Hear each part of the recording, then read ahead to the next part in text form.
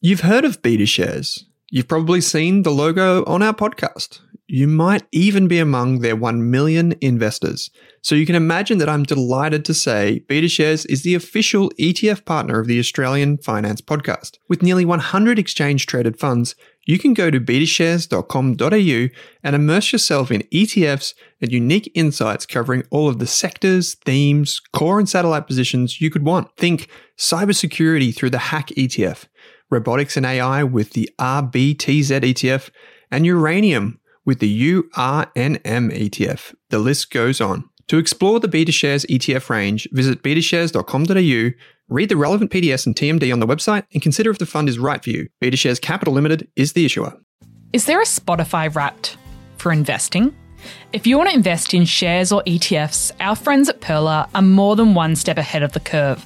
On average, people who use Pearler invest $1,750 every month. That's what we want to see, proper dollar cost averaging. With automated investing tools making your life simple, Pearler investors have well and truly mastered the art of investing small bits, lots of times.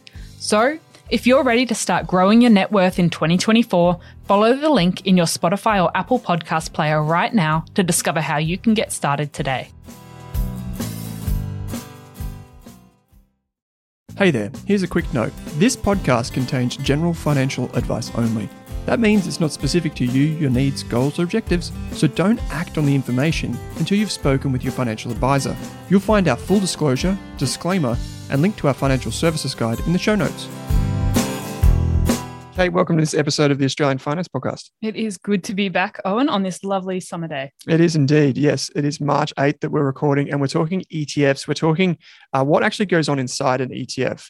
And this is a thing I think that this is an episode that I think a lot of our listeners are going to get confidence from actually understanding what goes on behind the scenes. Absolutely. We've talked about a lot of the basics of ETFs and how they work on the show, even in our starter pack in January. So a lot of the new investors would have heard about ETFs, exchange traded funds, in that episode. But I went on this journey of looking into how does ETFs actually work underneath the surface a few years ago.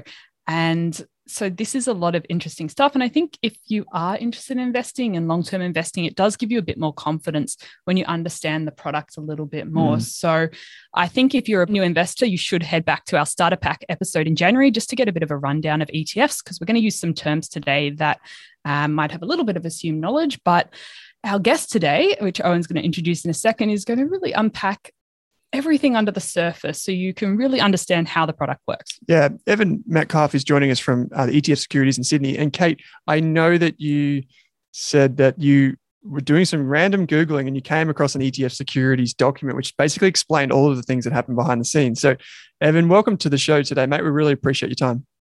Thanks, Owen. Thanks, Kate. Thanks for having me on. No, it's our pleasure. So we're happy to get an expert on for this episode in particular, because it's going to be a little bit technical, but hopefully you can break it down for us and explain those terms as we go. So Kate, I know you've got the first question for Evan here. Yeah, to start the conversation, I'd really like to have a look at some of those key people and ideas involved underneath ETFs, because we often look at it from the surface level, and that's how we often talk about it, because it can get a little bit confusing. Box. Yeah, but underneath the neat, attractive packaging of an ETF, where it's all packaged up nicely for the consumer, I want to talk a bit more about how they actually work. And one of the first starting points I thought we could talk about, Evan, was the open-ended structure of ETFs, because that's quite a new concept for some people. Sure, yeah, no problem. So I think, when most people think about ETFs, the first thing that they think about is that they're funds. I think most people understand that they're kind of similar to a managed fund. But the main difference is that they trade on exchange. And not only do they trade on exchange at a price that somewhat reflects the value of the underlying portfolio. So that's a little bit different from a managed investment, like a traditional unlisted type fund. It's also a bit different from a listed investment company or a listed investment trust, so LICs and LITs. Mm-hmm. So for most people, they understand that's what an ETF is. That's how an ETF works. And they're able to successfully trade ETFs based on that. But they don't necessarily always have the opportunity to look underneath and see what actually happens. So to explain that, we need to introduce the concept of the primary and the secondary markets. So there's two two separate markets for an ETF that interact with each other. So in the primary market, investors are able to come directly to the fund manager. They place orders with the fund manager themselves for either the creation of new ETF units or the redemption of existing ETF units. So this is exactly what happens, exactly the same as what happens in the unlisted fund world. So what happens there is that someone will come to the fund manager, place an order, and they're given a price at the end of the day. So they're creating an end of day. At the end of the day, they're creating new ETF units. The only difference with an ETF in this respect is that the primary market is only open to investment professionals known as authorized participants or APs. So they're one of the key parties involved in the ETF market that we need to understand. So an AP is usually a major investment bank, a securities house, or a trading professional. So they're the companies that can create and redeem units directly with the ETF issuer. The other market is the secondary market. This is what most people are more familiar with. So this is where you trade ETF units on the stock exchange. So buying and selling in the same way that you would buy and sell a share, and in the same way that you would buy and sell a LIC or a LIT. So the secondary market here is supported by not just end users of ETFs, but also by parties known as market makers. So these are effectively liquidity providers to the ETF. So they're often, but not always, contracted to the ETF issuer, and their job is to provide buy and sell prices, so bid and offer prices on an ETF continuously throughout the day. And this is what effectively allows people to trade on the secondary market. So you have these two markets, the primary market and the secondary market, and they're linked. And the reason that they're linked is because there are participants who can trade in both of those markets. So if you have the situation where those two markets are pricing an ETF at different levels, then you effectively have an arbitrage or an opportunity for someone to make risk-free profits by buying the ETF units in the cheaper of the two markets and selling them in the more expensive of the two markets. So it's really this interaction between these two markets that is the key feature of ETFs and the kind of special sauce that makes ETFs what they are and keeps the price of an ETF at or very close to the value of its underlying portfolio. So Evan, if I'm a consumer using my Pearler or my Stake account, I would be purchasing ETFs via the secondary market. Is that correct? Yeah, that's right. Exactly. Yep. So secondary market is what most people trade in and out of. That's what happens on exchange. That's what people see in their brokerage accounts. Primary market is for specialized investment firms only. And so those specialized firms, those authorized participants, do they effectively collect all of the, say if there's like an Australian shares ETF, they collect all of the shares and then hand them to you, the ETF issuer, in effect? Yeah, so there's two different ways that the primary market can operate. So there's in cash and in kind creations and redemptions. So an in-kind creation or redemption is, as you described, where an authorized participant would buy up the securities that form the underlying portfolio for the ETF and deliver those to the ETF issuer in exchange for newly created units in an ETF. The other alternative is cash creations and redemptions, where they provide the ETF issuer with the value in cash of the underlying securities, and the ETF issuer then goes and invests that in the fund. So there's two different models, but they effectively provide the same outcome.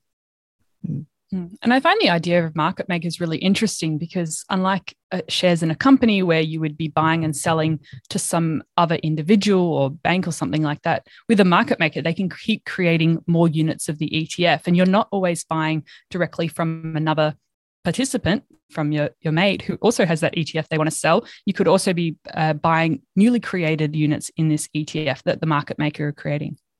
Yeah, that's exactly right. So a market maker will usually maintain a certain amount of inventory on an ETF. So it'll be think about it like a supermarket where they have stock on the shelf and they're able to offer that to end investors via the secondary market.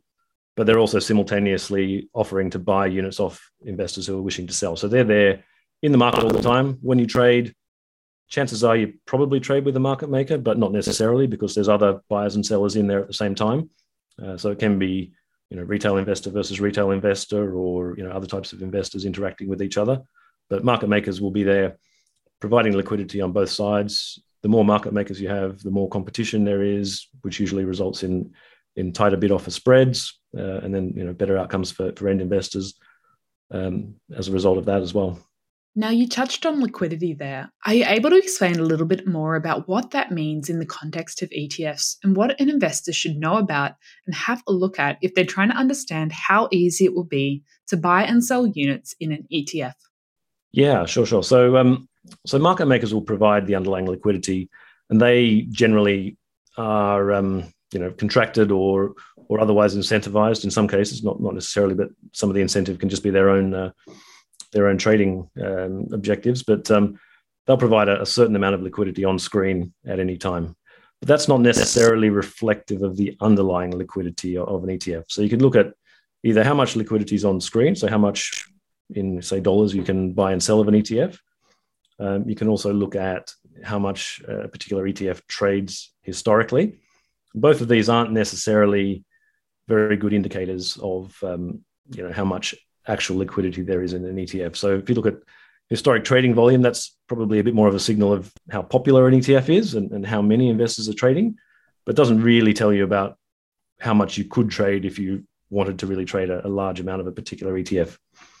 So to understand a bit more about that, you have to look at the actual portfolio of the ETF and see what it's made up of, what the securities are in there, and what the underlying liquidity of those securities is. So in theory, an ETF is really just a wrapper and just effectively a look-through to the underlying portfolio. So if the underlying portfolio is highly liquid, say ASX 200 stocks, then trading liquidity of the ETF, or theoretical, at least, liquidity of the ETF is more or less unlimited from the perspective of most investors. I think the only other thing to consider, aside from the liquidity of the underlying investments, is which market makers are involved in the ETF. So certain market makers, when they hold inventory, when they create and redeem, there's a funding cost to those market makers. So certain market makers might have access to more capital and be able to trade in larger parcels. But yes, for most investors trading ETFs on a daily basis, that's not really a concern, but it's worth understanding just in terms of how it works at the sort of institutional scale as well. Yeah, that's really interesting because I've seen a few questions pop up in our Facebook community before when someone's been looking at a particular ETF. It might be a little bit more niche, and there's only been one trade in the last day, and they were going, "Oh, is that a bad sign? Does that mean I won't be able to buy and sell in the future?" And I guess you answered that question because different ETFs aren't always as popular on individual days, but because of that market maker and the liquidity, it doesn't really reflect necessarily that the ETF is not a good ETF just because there was one trade yesterday. Yeah, exactly. When ETFs trade a little bit thinly as well, sometimes market makers aren't always showing the sharpest prices. So I think it's quite often worth contacting an ETF issuer in that case, because there's potentially opportunity to get some better pricing in the market if there hasn't been much activity for a little while in some of those funds. Yeah, and just to confirm what Kate said there, you can check that by looking at in your brokerage account and seeing how many buys and how many sells there are, and seeing the trade history there as well. Evan, there's a lot to unpack there, but I guess the one kind of actor that we haven't really focused on is the ETF issuer, so like ETF securities. What's the incentive for an ETF provider or ETF issuer, and how do you guys get paid? Yeah, I mean, we're definitely a business like every other. So our revenue is the management fee of the ETF effectively, and that's not obviously straight profit. So there's a lot of costs and things that go into running an ETF. So there's a whole range of direct costs that are really associated with a particular ETF. So they can be things like fees for custodial services, fund administrators. We need to have a registrar to communicate with investors. Exchange fees, so trading on the ASX or CBOE markets. Quite often ETFs will track an index. Those indices aren't free either, so there's index providers that charge fees as well. And then there's a whole other range of services like auditing, legal, tax, all those sort of things. So they're kind of what you would think about as being the direct costs that the fund's management fee would pay for. And then indirect costs would be things like an ETF issuer would need to run a portfolio management team and have systems and things in place to successfully run the underlying portfolios. They also have distribution staff and marketing and those sort of things to promote the ETFs. And then, of course, there's usual business overheads and then an element of profit margin as well at the end of all that. It's interesting because we often using management fees to compare ETFs, but we don't often think about all the different costs involved, including the cost to actually replicate an index, which is can be quite expensive depending on which index you're copying. Yeah, absolutely. And there's different fees are applicable for different types of funds as well. So there's certain cases an index might be more specialized than a sort of plain vanilla index, so it may have higher index fees. In other cases, it may be that you're trading in jurisdictions that are more expensive from a transaction cost perspective and a custody perspective as well. So it could be to do with the actual costs of holding and trading the underlying assets. But yeah, there's definitely a range of different inputs that determine what goes into the management fee and why certain management fees are higher and lower than others. Absolutely. Now, Evan, this is probably a topic that people don't really like to talk about, and I don't see many discussions about it, but what actually happens if the ETF provider, something goes wrong and maybe the ETF provider does close down? What happens to your money invested in those ETFs? Yeah. Well, fortunately, we've not had that situation in the history of the ETF market in Australia. I don't see anything at the moment. So in theory, so as with any other managed investment, the assets of an ETF are effectively segregated. So they're held by a custodian. And that custodian is highly regulated entity that holds assets for ETFs and also for a range of other institutions. But those assets are segregated and they're held in accounts that are in the name of the ETF itself. So the issuer or the responsible entity for the ETF will have effectively functional access to those assets to be able to transact on them and to manage the ETF, but the actual beneficial owners of those assets are effectively the end unit holders of the ETF. So if the ETF issuer were to fall over and effectively disappear overnight, those assets remain in custody for the benefit of the end investors. And to clarify that the custodian is a separate entity to the ETF issuer. Yeah. In most cases, the custodian is a separate entity. There's certain types of, I've seen some things like some of the new cryptocurrency unlisted funds, not ETFs at this stage, that have self-custody and things like that. But in that case as well, there will still be segregation of assets. So yes, in general, 99% of the cases, it is a separate entity. And I think it's worth pointing out that ETFs are very well regulated in Australia because we've got obviously ASIC, but then we've got the ASX as well sitting in between that, right? From what I can tell, it seems there are a lot of protections in place. Yeah, that's right. So ASIC sets the general framework for regulation, and the exchanges are effectively the bodies that operate those markets. So they're, in a way, the institutions that kind of enforce the rules. So they have a remit of certain products that they're allowed to let onto the markets. They have their own internal policies as well.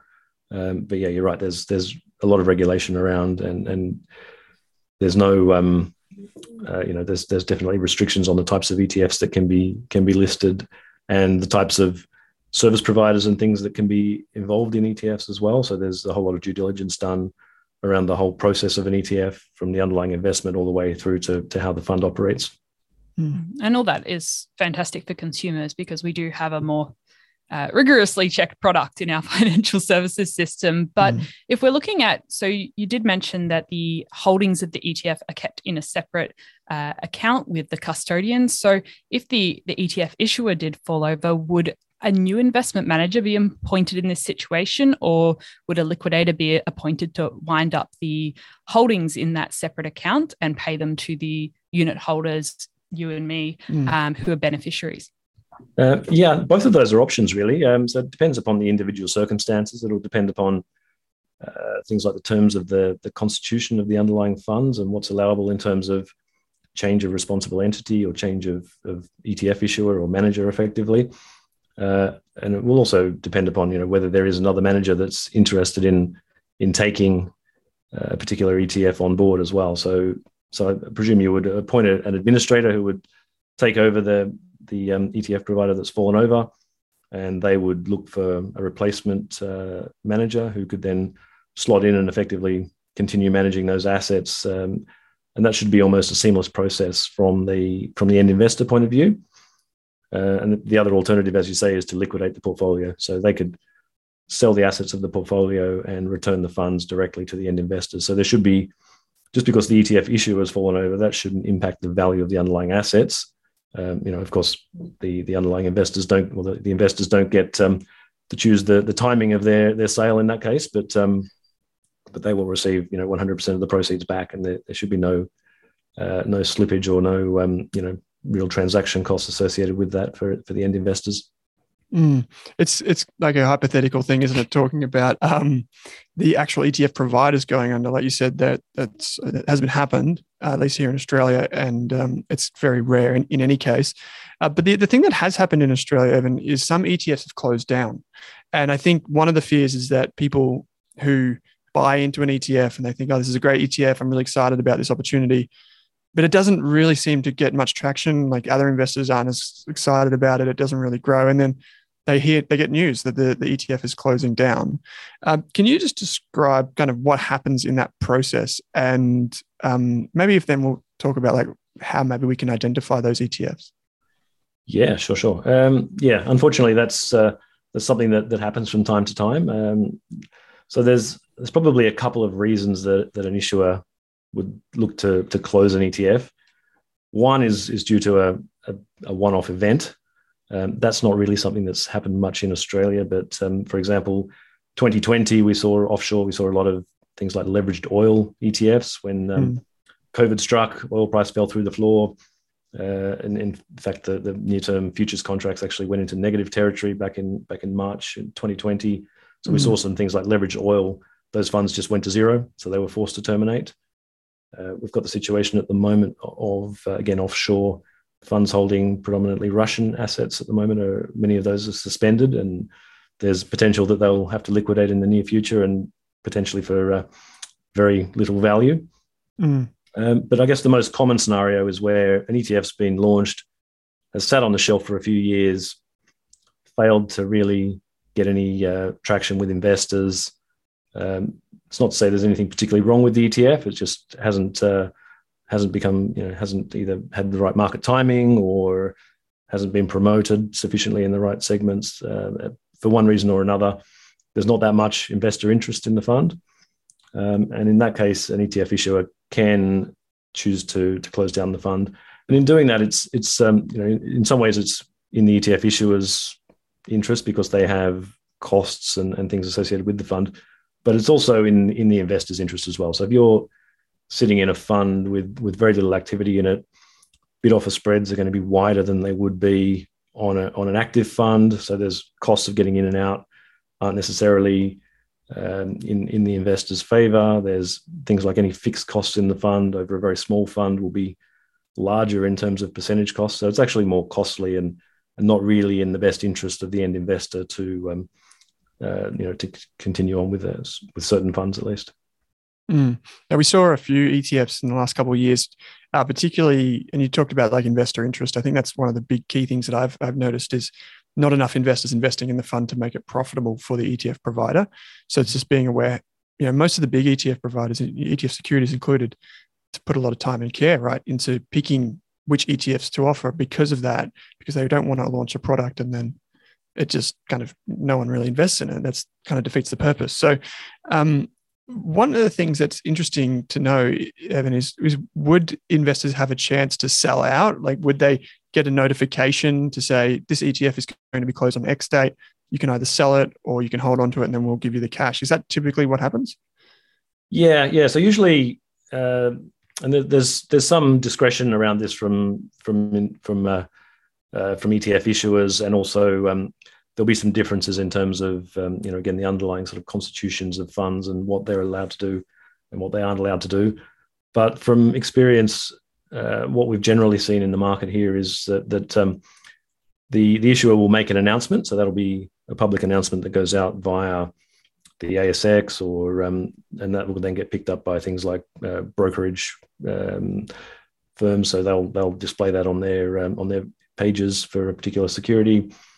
for a particular ETF, and then news wires and things will pick that up as well. So it'll be in the public domain. Also, any existing investors will get notified via the registry, so they'll receive either an email or a letter communicating to them that the fund is going to terminate.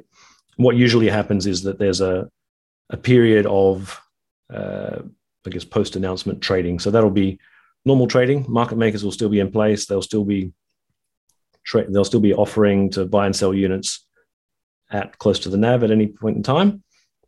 So trading will carry on as normal. So people have the option to exit via the secondary market, so they can trade out on exchange, just sell on their brokerage accounts. They have a certain window during which they can do that, or they can stay in the fund and be liquidated when the fund terminates. So at that point, the ETF issuer will sell down all the remaining securities in the fund and determine the final liquidation value, and then distribute that equally on a per unit basis to holders. So it's kind of like they give you a fair warning. Then you have a choice. You can go into your brokerage account, sell it, or you can wait for them to liquidate it. I imagine most people would probably sell it if they're in that situation. And I imagine the key concern for people would be either capital gains or capital losses at that point. How do they manage that for their own affairs? So that's good to know. I think the kind of key takeaway there is just be aware of what's being announced by the ETF issuer, and in your brokerage account, if you click that news and announcements tab, I think that's key there. Evan, this has been a really good episode because we've really got into the nitty gritty. We've talked about open-ended structures, about market makers, authorized participants, and how a lot of that liquidity is kind of predetermined by the quality of the market makers, but also the asset class. Like shares would be more liquid, meaning good, than say things that aren't as liquid in the underlying asset class. Kate, what's some of your takeaways?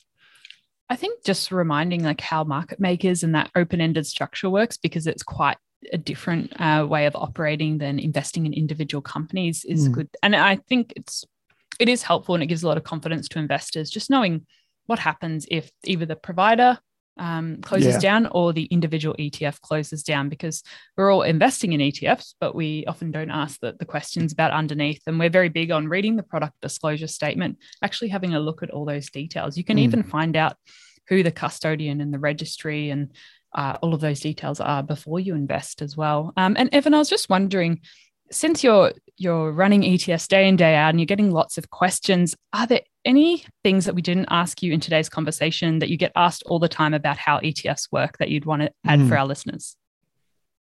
That's an interesting one. I think you had a good point there around making sure you have a look at the product disclosure statement. That's something that I think a lot of people don't necessarily look at too closely.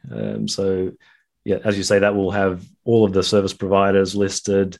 You'll be able to see where the assets are held. In some cases, for example, we run physical metals funds, physical precious metals funds, where you can see exactly which vaults those funds are held in, or those bars are held in. So I think looking underneath the hood, either in the PDS or on the issuer's website, is key to understanding how an ETF actually works. That's a fascinating one, because I know that there's like a Excel spreadsheet that you can get which shows you the gold bars, and it tells you how much is held. And we've had Kanish on the show before. He talks about all the gold in the vault and how secure it is. He wears it like a badge of pride, I think. Yeah, exactly. You can see exactly who the refiner is, how much the bar weighs. There's a whole lot of detail there if you care to take a look. Yeah, great. And I think the thing for me to take away from this episode too is that there are a lot of protections in place, and at the end of the day, the end investor is the one who still owns assets. So, in a normal market, if should the worst happen, you are still the owner of the investments, and one way or another, that's yours. So I think that gives a lot of reassurance to people, Evan, who are now all of a sudden finding themselves accumulating a lot of wealth inside ETFs. And I think we spoke off air, that's probably going to happen more and more. People are going to build huge portfolios out of ETFs. So yeah, once again, thanks for taking some time to join Kate and I on the show. Really appreciate it. Fantastic. Thanks very much.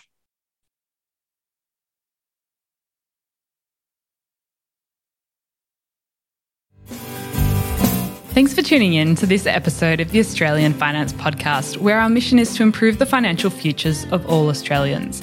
If you'd like to learn more, create a free account at rask.com.au/account to download free episode workbooks, bonus resources, and take our amazing free personal finance courses. You can also join our online community by following the link in the description.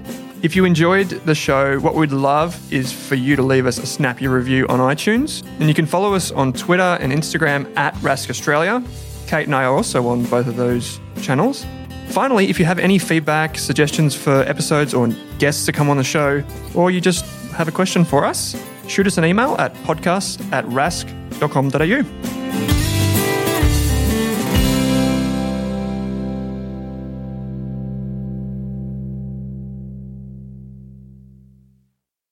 Are you thinking about starting your wealth creating journey, but not sure where to put your hard-earned dollars?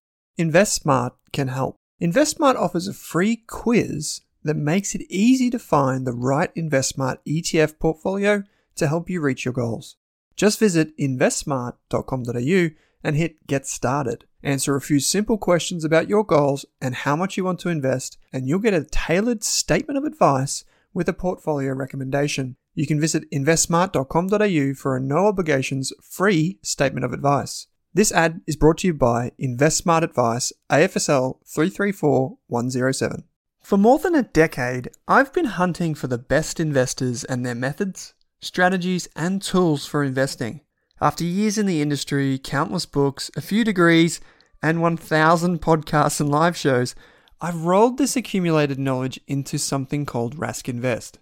If you've ever heard me talk about a core and a satellite, active and passive, true long-term compounding, or you simply want to know exactly how I would invest, now is your chance. Rask Invest is our new investment service, designed for all types of investors who want professional management of their core portfolio at a low cost from a team they trust. Rask Invest helps you automate your wealth creation and passive income. Simply click the link that says Invest with Owen in your podcast player to join one of our live platform walkthroughs or book a call with us. You can also view the Rask Invest PDS and TMD and get invested with me.